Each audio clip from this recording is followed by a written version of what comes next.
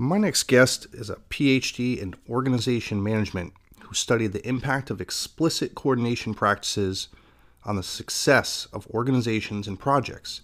He's also a university professor, a good friend and colleague of mine, and just an all around really smart guy. His journey to attain his PhD is both inspiring and educational. I hope you enjoy the conversation as much as I did. Please welcome Dr. Ron Darnell. Ladies and gentlemen, welcome to the Notables podcast, where we share transformative ideas and conversations with interesting and inspiring people. We hope you enjoy the show, and if you do, please head on over to iTunes and leave us a review and rating. We're glad you're listening. This is Notables.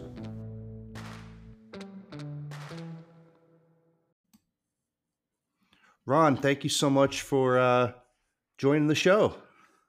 I'm good to be here. Good to be here. Yeah, definitely. Where are you at right now? I am in Addison, Texas right now. Addison, Texas. Is that close to, where's that close to for most of the cities I know in Texas?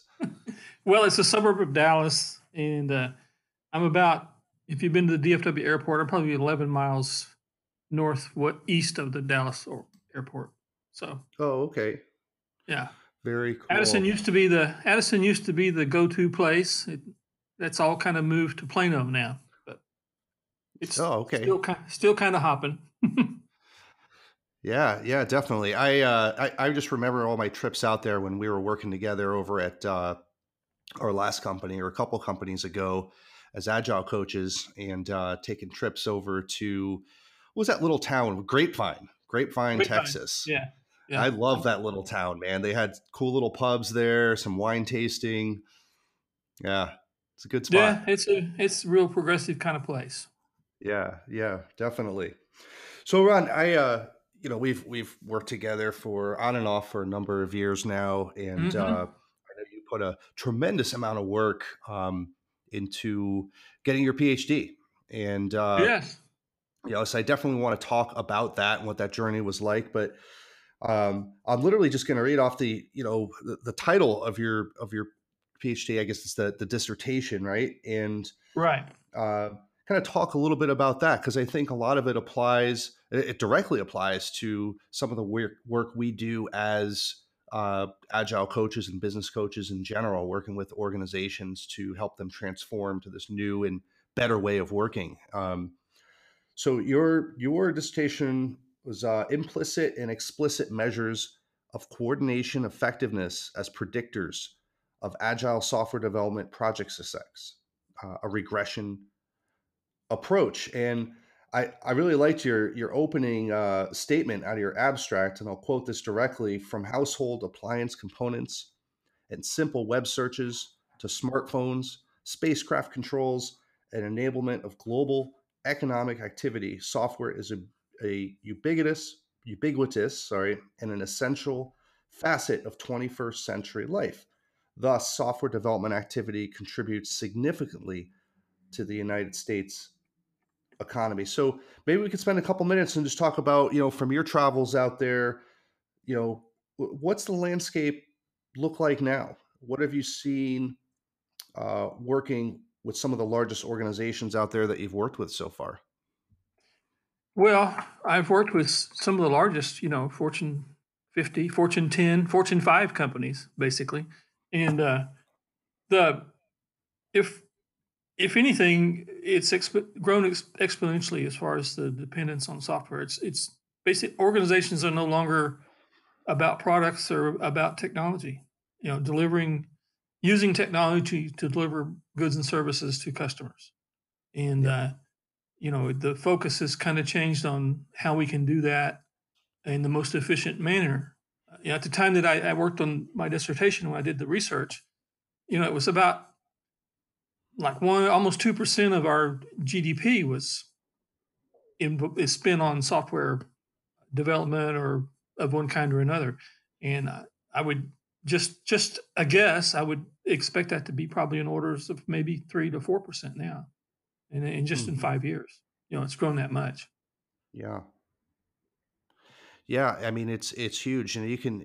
I think what's evidence of that is the job market around software development, data science. And, we're progressing into some new territory with I hate to use this blanket term, but artificial intelligence. But that whole field is just exponentially growing as well. So the need for specialists and technologists has grown immensely and continues to grow.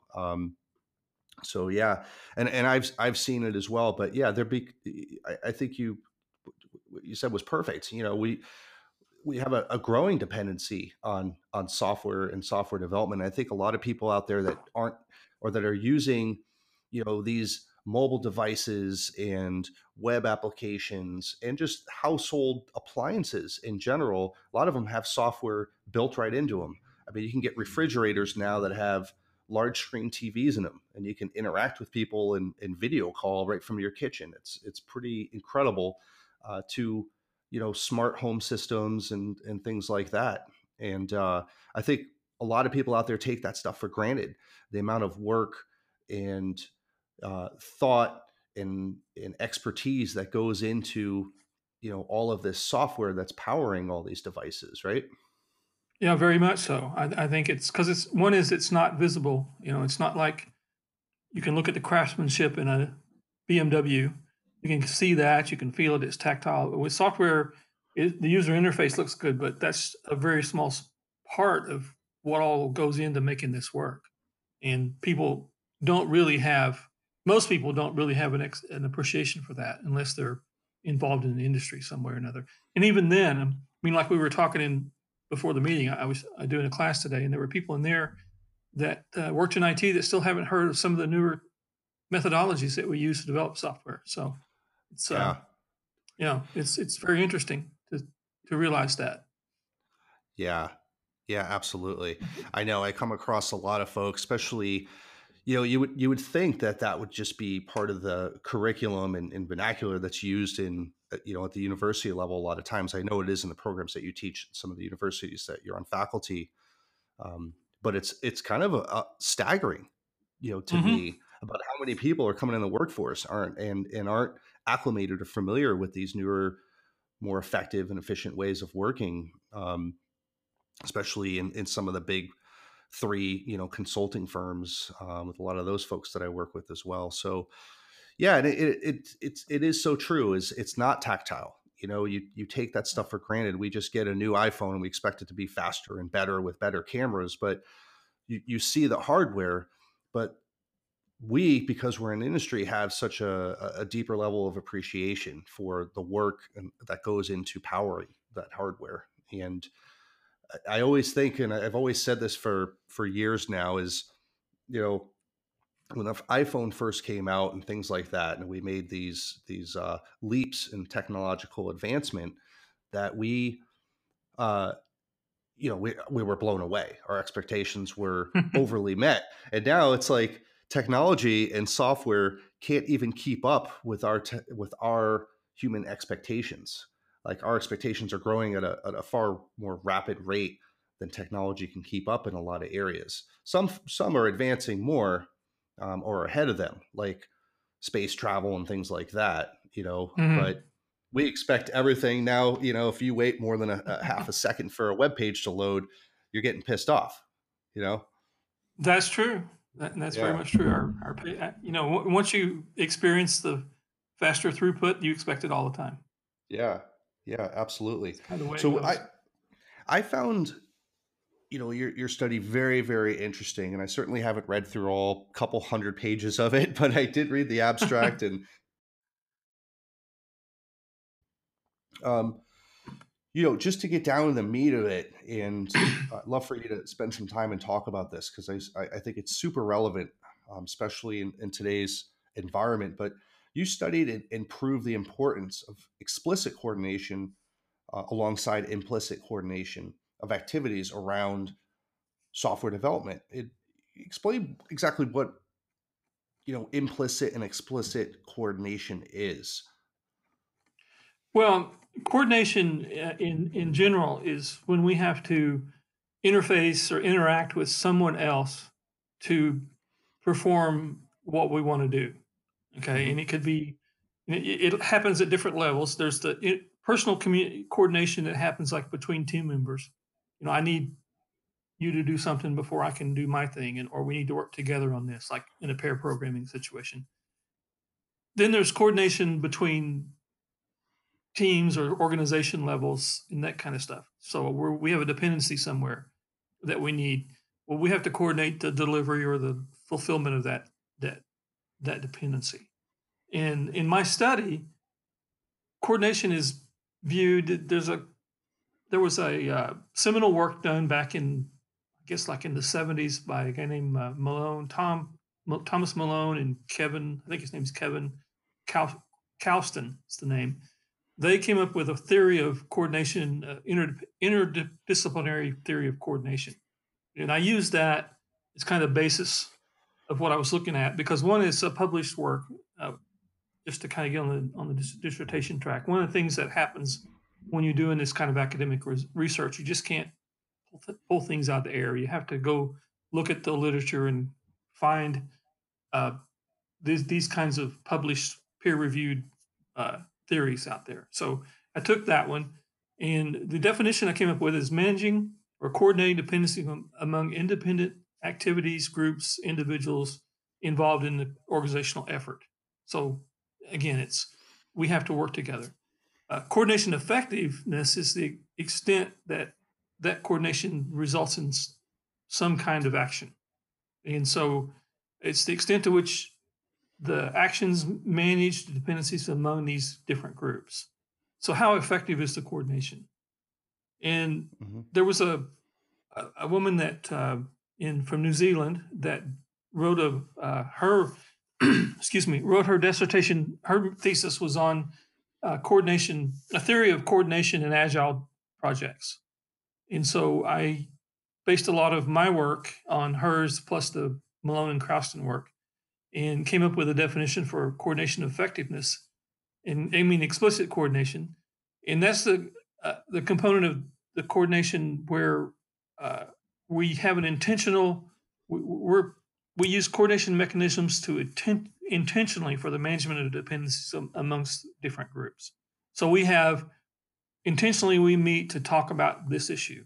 That's an explicit type of coordination versus implicit coordination where we occur within ourselves kind of osmotically to borrow from what's his name Alistair Coburn's work. He talks about osmotic communication. We have osmotic coordination where we kind of do it without really setting rules and boundaries to do that. So you hear things like teams develop a common mindset. But we adjust our behavior based on what we know about people we interact with. So if I know that I can count on you to write certain code that I'm dependent on, then that's kind of an implicit coordination. I trust you to do that. It's accountability thing. And one of the things with the agile world back in the time that I did the study, which is the 2014 time set, 2015 time frame, and agile has grown a lot since then. I think at the time that I did the study, it was about 50% of the IT organizations that were surveyed were engaged in some type of agile activity. Where now, I think the latest articles that I read, it's somewhere around maybe 75 to 80%. And Hmm. just in the last 5 years, it's almost doubled, or 50% increase. Um, so at the time I did the survey, there was not a lot of literature on this. That's one of the reasons that I did the study is to kind of address that gap in the literature. And so I had to make some assumptions here based on what I was looking at, and kind of expected what I could see it could generalize that to the bigger population. And so I used the theories that her name was Diane Stroud, the woman from New Zealand that did this study, and I used her theoretical assumptions. She talks about boundary objects and all these kinds of things. But basically, what I found out in from my study, I surveyed about 100 and well, I got about 150 responses. I sent out about 1,200 and some odd, and performed a simple, a multiple regression analysis. We did we did a kind of a 14 level regression analysis, and what I found out is that explicit coordination, that kind of purposeful coordination, was had a higher correlation with project success than implicit coordination. And at the time I was doing the study, I was looking at this and I was thinking that all the literature was all about this osmotic. You get a bunch of people together and you co-locate them in a room, and magic's going to happen, right? And my consulting work I was doing at the time didn't really line with that. We had to have the teams meet, and we had to have a stand-up meeting where we talk about what I did yesterday, what I'm going to do today, what I'm going to do tomorrow. Those are very explicit types of terms that we do, and there wasn't, in my view, a lot of implicit coordination going on. And so what I found was that both are necessary for agile project success. And in my survey, I defined agile project success as not only the kind of the scope and the time and budget, but the actual satisfaction or that the stakeholders had with the frequency of delivery, which is a big key in the Agile Manifesto. We deliver working software frequently, right? Yep. And so that was a matter of fact, I think it says that's how we measure success, right? And so I put that into the study and came up with that. And so what I found is that it takes both to make something successful, but it takes the implicit measures have to be there before the explicit measures really kind of kick in. And it may be, I mean, looking back, you could say, well, maybe the fact that since there was only like half of the companies around were doing agile, that it was kind of a transition period, and the stakeholders really weren't, didn't understand what agile was all about. That it was actually more successful, but they just didn't understand. So there's some kind of bias there that maybe I didn't account for. Looking back on it from this perspective and some of the additional work I've done, I kind of see it as that it's a kind of a maturity thing. The teams that have reached higher levels of maturity seem to do better. The implicit measures seem to be more of a component of their success than the explicit measures. So I've been on teams where they stop having, the daily stand-ups and reduce it to maybe 2 times a week, because they're functioning so well that they feel like that time is used better, getting work done instead of coordinating with each other, those kinds of things. So that's kind of where I'm at with it right now. It's a kind of a maturity thing. If you start to mature a team, you start with the explicit stuff, make them follow the rules and communicate and coordinate with each other. And then once they get to understand the process, then then they get to where they enter that more explicit state of doing work. Yeah. Yeah, and that seems to align well with another agile principle, which is pulled from um, Japanese martial arts called Shu Ha Ri, right? Right. So you start in the Shu phase, which is being very prescriptive, working together daily, all of that, and you get the motions down. I think this was part of the Karate Kid movie as well, just repetition of motion and moves. And the Ha stage where they start to depart from that prescriptiveness a little bit, and then the Re stage where they're making new moves themselves, putting it all together and mastering it. Yeah, Um, and I would suspect, my guess would be is if I replicated the study today, uh, the results might be different. One of the things I might want to include as a control variable is some kind of maybe maturity evaluation of the respondents. So they get them to tell me how mature they think their team is, and see if there's a correlation there, which would be a good way to maybe a good follow on. I don't know if I would want to do it, but maybe there's a graduate student out there that would like to, and I'd be happy to work with them on that. Yeah. You know, Yeah, with after your it took you what, I think you worked your PhD for what, 7 or 8 years? About it 7 took me years or almost so? it took me 7 years to get it done, Yeah. which is, I think, fairly typical, um, especially when you're working at it part time. And I was thinking about this the other day, that a lot of the back when I first started college, a long time ago, we didn't have the internet and stuff. And if you wanted to do any real research, you had to go camp out in the library forever. I don't think that I would have been able to do this and maintain a full time job and be a husband and father and all that stuff, uh, and complete this PhD at the same time without the internet and the technology that we're engaged in. Um, Yeah.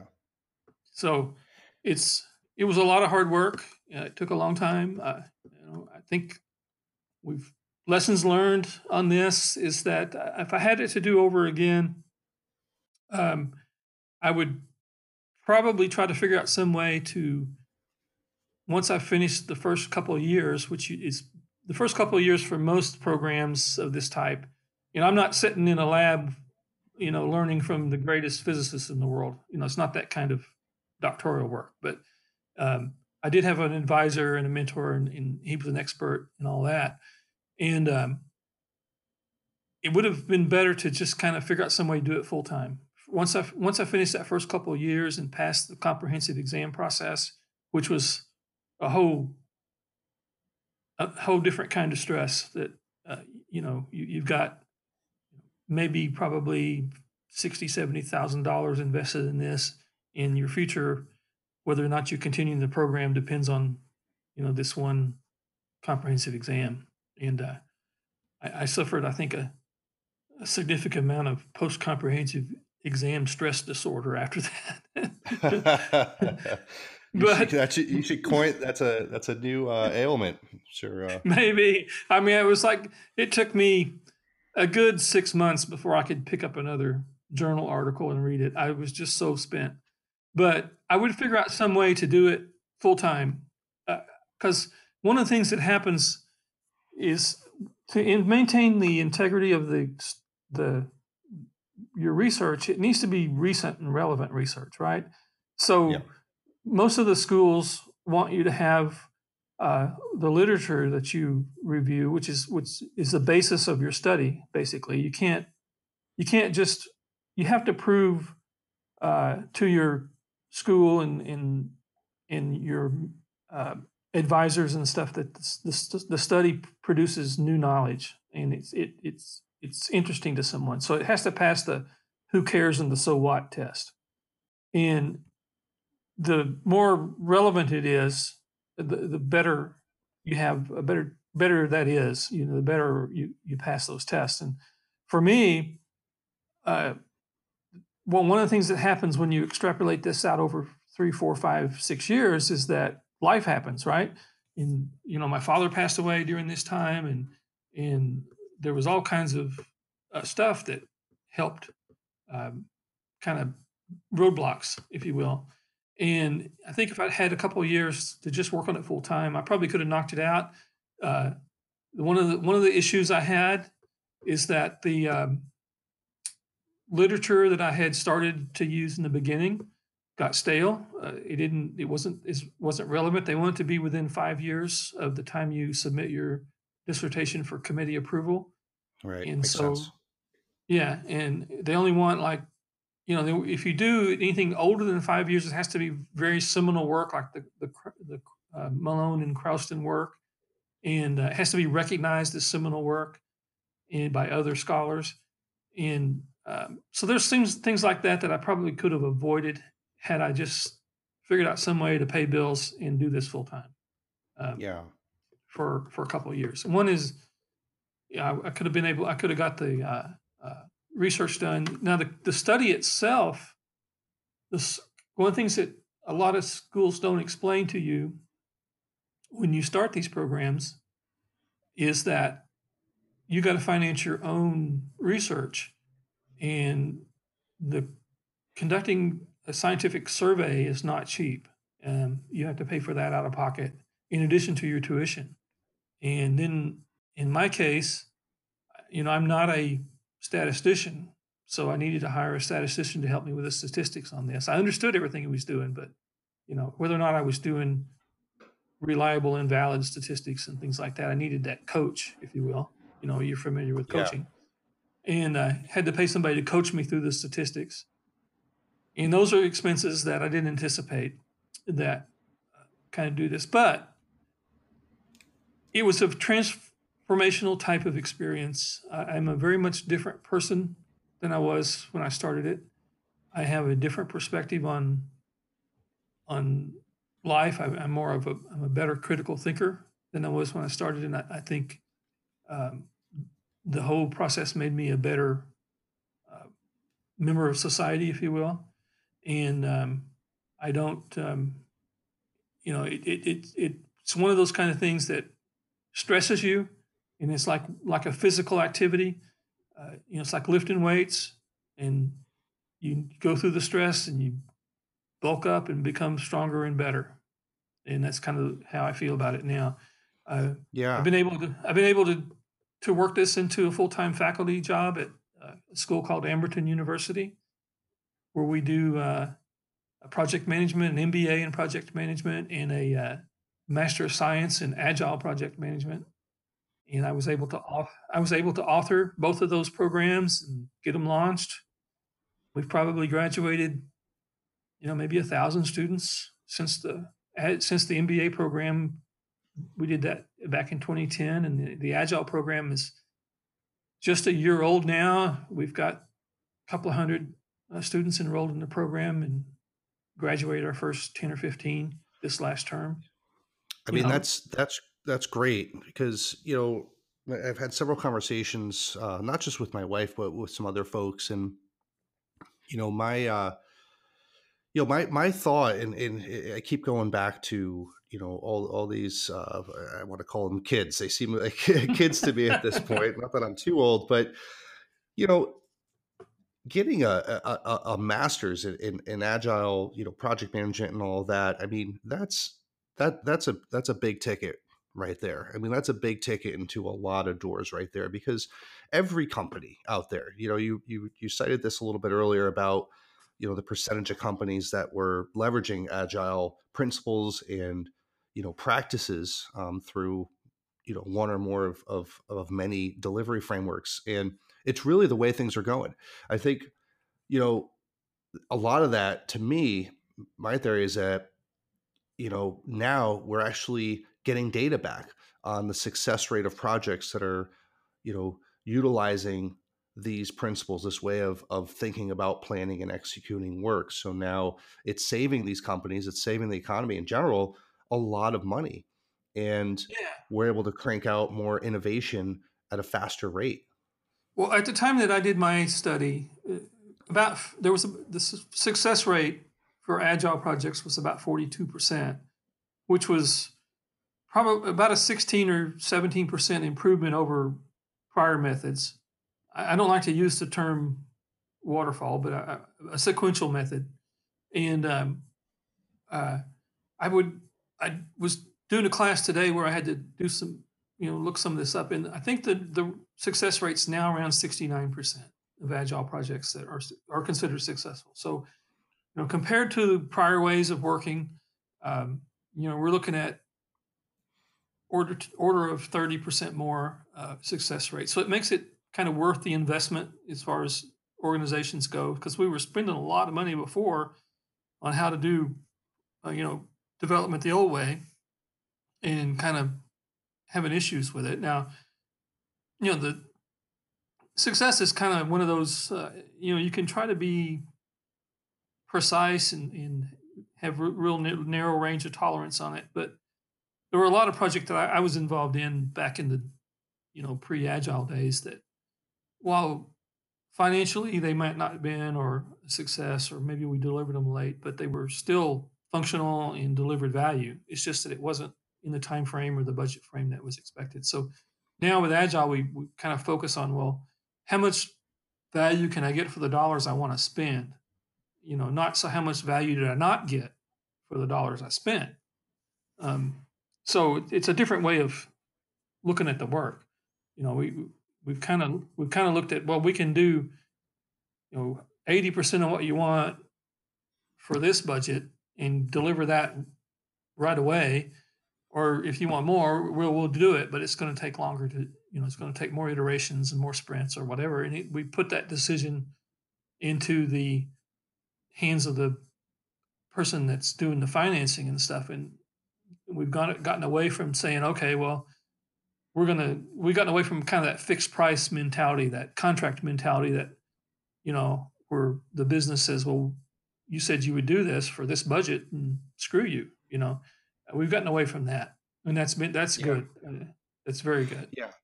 And I always talk about, because from us working together pretty closely recently within the last year, again at another organization, that these principles and and a lot of what you uh, researched and studied and researched and theorized on and then proved applies to knowledge work of all kinds as well. Whether it be finance, HR, um, other things. But really, what it boils down to, I think, for me, principally, is you know effective, hyper effective, communication and um, coordination, like you said, of a lot of different activities. From a lot of different parties, coming from a lot of different parts of inside and outside the organization. Yeah. Um, so, one of the things I wanted to talk about, because we hit on this in just a sidebar, personal conversation a while back, and I found it really interesting. Uh, Obviously, your path to your PhD was a long and sometimes arduous process, right? And I have several friends that are on that journey right now, and several have just finished, and I want to talk a little bit about um, what led you to that? You brought up something earlier. I wanted you to tell the story because it really resonated with me, and I found it really interesting. But what prompted you to go the extra 10 miles and get that highest level kind of academic, you know, Well, credential? it's something I wanted to do. There was it's a personal goal that I've always had, and there's some reasons for it. And I can talk about those. But in my family, my my father was uh, he didn't get a college degree, but he was a kind of an electrical engineer, and so I was kind of the first person in my family to go to college and get a college degree and all that kind of stuff. Which I was motivated primarily because and I guess I still do. I don't know if you ever get over it, but you learn to adapt. I had what we know now as dyslexia, and it's a pretty bad case of it. My kids both have it. I think it's a hereditary thing. I'm not sure, but um, nowadays we have the school systems have ways of helping kids cope with it. But back in my day, you were just the stupid kid in the class, you know, and yeah, and that kind of puts a stigma on you that carries you carry it through your life. And for me, going to school was kind of a way to kind of validate that didn't really apply to me. And earn the PhD with all there was never really a financial motive. I don't think at my age, my place in my career, I'll ever make a positive return on investment in it financially. Personally, it's been great, but for me, it was a way to kind of say to all of those naysayers that I'm just as capable as the next guy, and that kept me going through the whole thing, and I was able Yeah, to do it. And now that I have it, I feel validated in some way, and yeah, that's aside all of the other things, I was interested in the agile stuff. It's kind of it's kind of it's kind of where I'm at in my career, and it's very interesting all that stuff. But you have to have more than just a job, more than just a career to make it. There were a lot of times when I wanted to bail, and I kept saying, well, That's what people would say. You just couldn't do it. You just couldn't cut it. And that kept me motivated and kept me in there. So, Yeah. you know, Yeah, that's really powerful, Ron. I mean, you know, attaining that level of success, academically, that journey, that path. I mean, I've heard so many stories for guys that are working on it for 10, 12 years, and it's it's hard enough without um, being I would say challenged with something like that with dyslexia, mhm, especially back in the day when they didn't have the treatments that they do, and things that they can do now. And having persevered through that and having the drive and determination, I mean, that speaks volumes. So that's really great. That's really empowering, especially for a lot of people listening out there that might be, have something that's standing in the way, or being told they can't do something. It's your story is great. It's great yeah. for that. Thank you. So Thank you. I I appreciate that. appreciate you, sharing that. Um, I can't help but remember, I'm trying to tie a correlation back here, because what I would love to walk away from our conversation and some of the work that you spent a good part of your life and so much work pursuing with this implicit and explicit coordination. I remember back in, I think it was 2013, when Yahoo hired a new CEO, Marissa Mayer. Hmm. And one of the first things she did, an internal memo went out, and then it leaked to the public, was basically banned all remote workers. And Hmm. it really, I mean, it hit every news channel, and it was huge, huge news. People are like, what is this woman doing? This is the new way of working. It not only saves, organizations just an incredible amount of money and resources, but, um, you know, sometimes your team, your organization may be located somewhere where the talent pool might be a little smaller. So you have to reach out, and it's just in 2013, I have to think that the technological advancements, the tools that we could utilize right now to have a presence, even remotely, were still there. They may not have been as good, but she, I read an article recently. She's no longer with Yahoo, but I read an article recently that she still stands behind that. And unfortunately, she that kind of is her legacy at Yahoo. When she made that decision, it pissed a lot of people off inside and outside of Yahoo. But remote, collated or remote workforce is still won the game and is continuing to win and become even more prevalent out there. So maybe if you could just spend a couple minutes on your thoughts on that. It's something that a lot of the organizations that I work with, I'm sure you work with, still, maybe it's not fully remote 5 days a week, but at least a portion of it. And with the tools that we have out there, how does the maintaining that good level of it and advancing, and that you're getting better at implicit or explicit coordination, you know spend a couple minutes and talk about that. What do you hypothesize or theorize on that? Well, I think that my study could help inform some of the decisions that people make in that area. In that, we have all these wonderful technologies that allows us to communicate. Video, chat, all that kind of stuff. And like you say, I've been doing this for a number of years, and I don't think I've been at any organization yet that had everybody 100% co-located. There were Right. islands of teams that were co-located, but even those teams had dependencies on outside people, vendors, and that kind of stuff. And so I think that the whole work from home model or the work remotely model, I've worked on probably one of the most geographically diverse projects I worked on was back in I don't know, it was several years ago, but we had a project where we had people in Ireland, France, India, China, Australia, California, Texas, and on the East Coast. So we covered the entire globe. Was We were that able. your work? Was that your work with Match? No, it was with Texas Instruments. Oh, Uh, okay.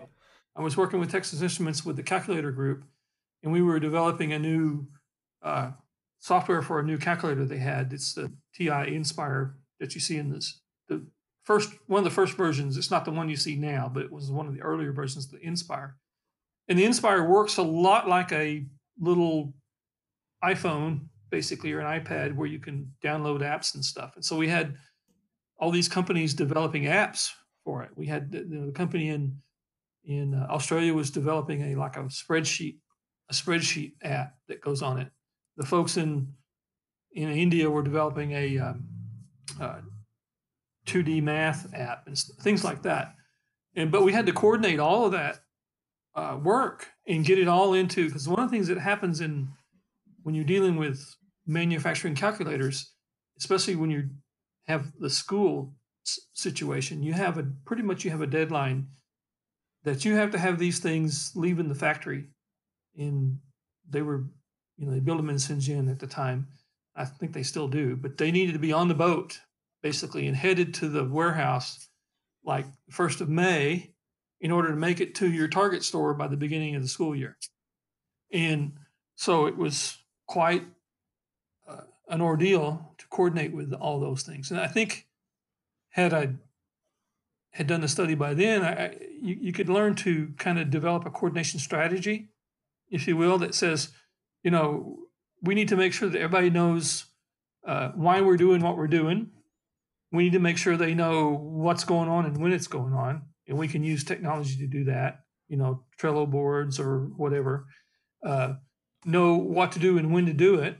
We have a daily uh, coordination call, kind of like a stand-up meeting or a daily Scrum meeting, knowing who's doing what. So that's goes back to that daily meeting. Or maybe we have, with a remote team, I think I would probably want to do those a couple of times a day. Just a 10-minute call that says, hey, what are you doing with the whole team on? What are you going to do? And what kind of, how can I help you? And then we need to know, who are the experts on the team. So maybe you've got somebody in another location that, they have a particular skill. We want to make sure that everybody on the team knows what that skill is, so that when we need that, we can coordinate that dependency with that person. And Hmm. then there's the part of coordination is, well, are we what we're doing, or is it in the right place at the right time, and is it the right thing that we're doing? And so all of those kinds of coordination aspects, you will, of coordination effectiveness. Uh, if you address all, what is it? There's like 7 of those items. I think you could develop a pretty good coordination strategy for remote teams and remote work that would keep the project moving efficiently.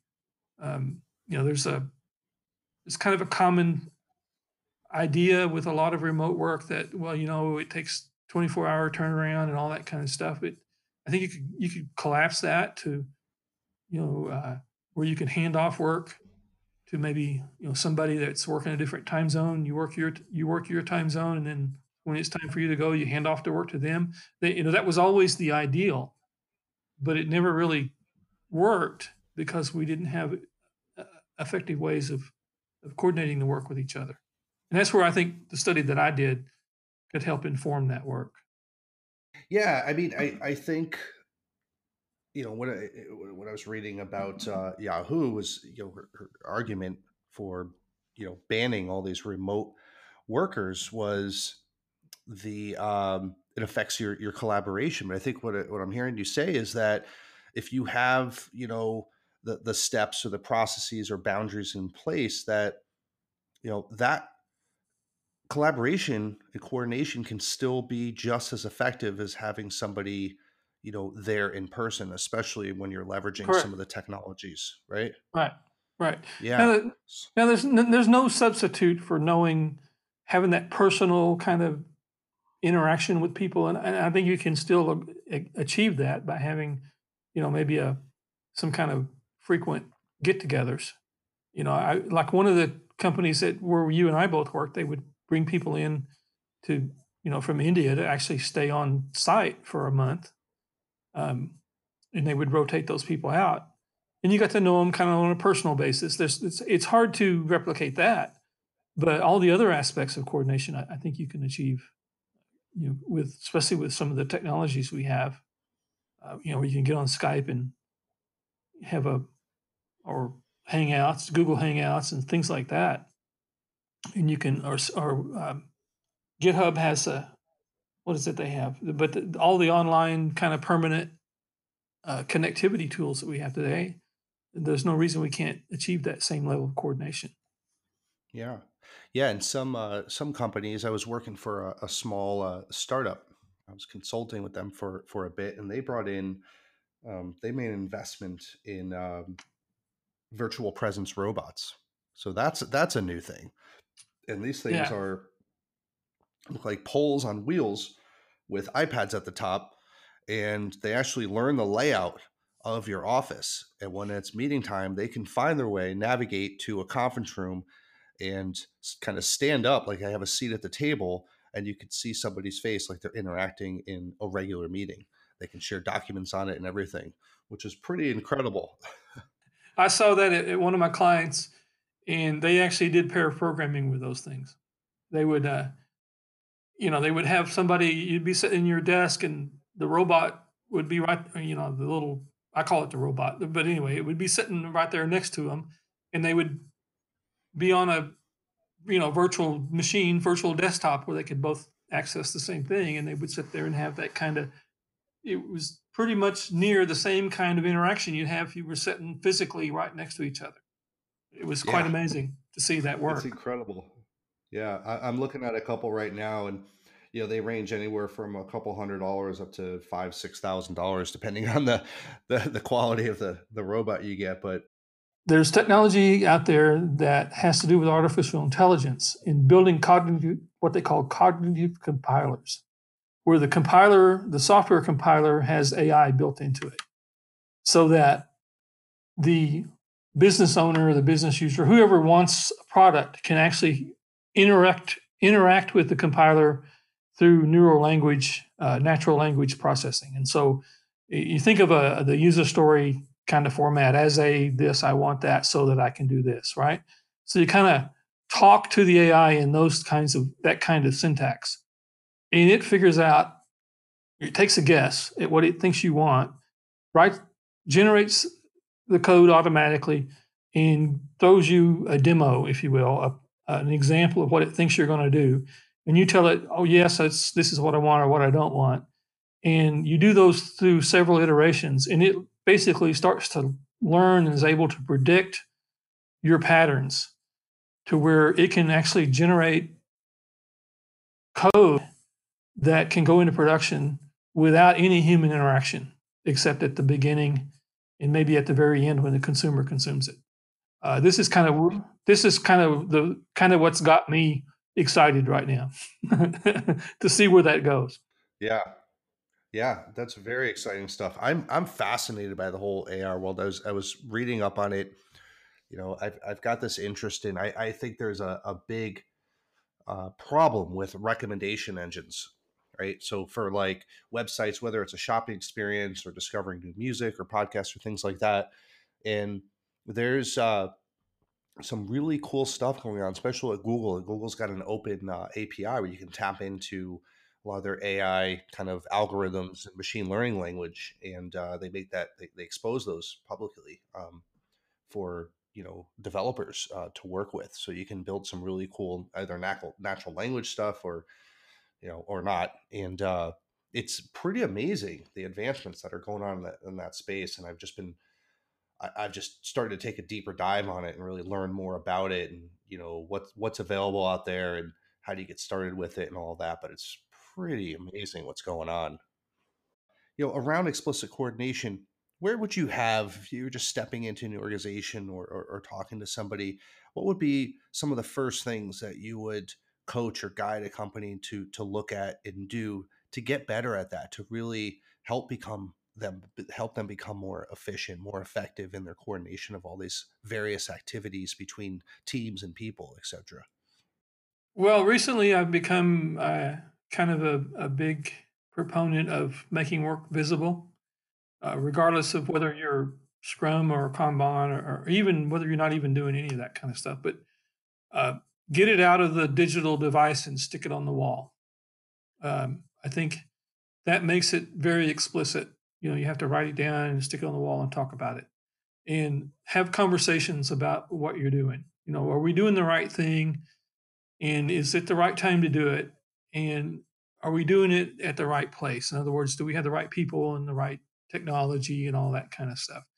And answer those questions first. And then all the other questions of, you know, what are we doing? How do we know what we're doing? All those kind of explicit questions can be answered. But you have to kind of get a good handle on what you're doing. I've been, you know, I've done this, as you know, I've done this consulting or contract work for a long time. And you get there and people have, you know, Rally or Jira and all these tools, and they've got them just packed full of stuff. Nobody has a clue of how much work they got in the queue, you know. And so when that happens, you have no way of coordinating the work because you don't know what the work is. So that's probably one of the first things that when I go somewhere new, that's the first thing I try to do is get them to answer the question: is how much work do we have to do? And let's put that out and make that explicit. Then the next thing is how often do we talk about what we're doing? How often do we, you know, analyze whether or not we're doing the right thing, which is kind of goes into the continuous improvement piece of it. We make explicit. I was kind of thinking about this today because the whole issue of you know, working agreements came up, and you know, too often teams kind of dive into the nitty gritty of, well, you know, I'm going to be on time for all meetings and all that kind of stuff. And I was thinking about it in more of an abstract way, in that we're going to behave in such a way that we don't embarrass each other, you know? So let's set up some explicit rules on that. How do we become better team members? And so, you know, don't waste time on all these details that are impossible. You know, you're setting yourself up for failure if you say, well, you're going to be on time for every meeting. You know, you just can't do that. But you can behave in such a way that the team can be proud of you, right? That kind of stuff. So those are some of the takeaways that I would have. Ron, it's been an absolute pleasure. It's always fun to chat with you, and I can't wait to you get back out to California, and I hope your travels take you here sometime soon so we can grab a beer and hang out and shoot the shit a little bit. It's been awesome. You know, congratulations. I know you finished your PhD a while ago, but I didn't know the whole backstory, and it's a really compelling, very, very interesting work. And, you know, I definitely learned a lot. Thanks for listening to Notables. We hope you enjoyed this episode. And if you did, please head on over to iTunes and leave us a review and rating. You can also support the Notables podcast with a small monthly donation to help sustain future episodes. Just visit anchor.fm/notables or click the link in the show notes. Your support is greatly appreciated. For more information and show transcripts, please visit www.notablespodcast.com.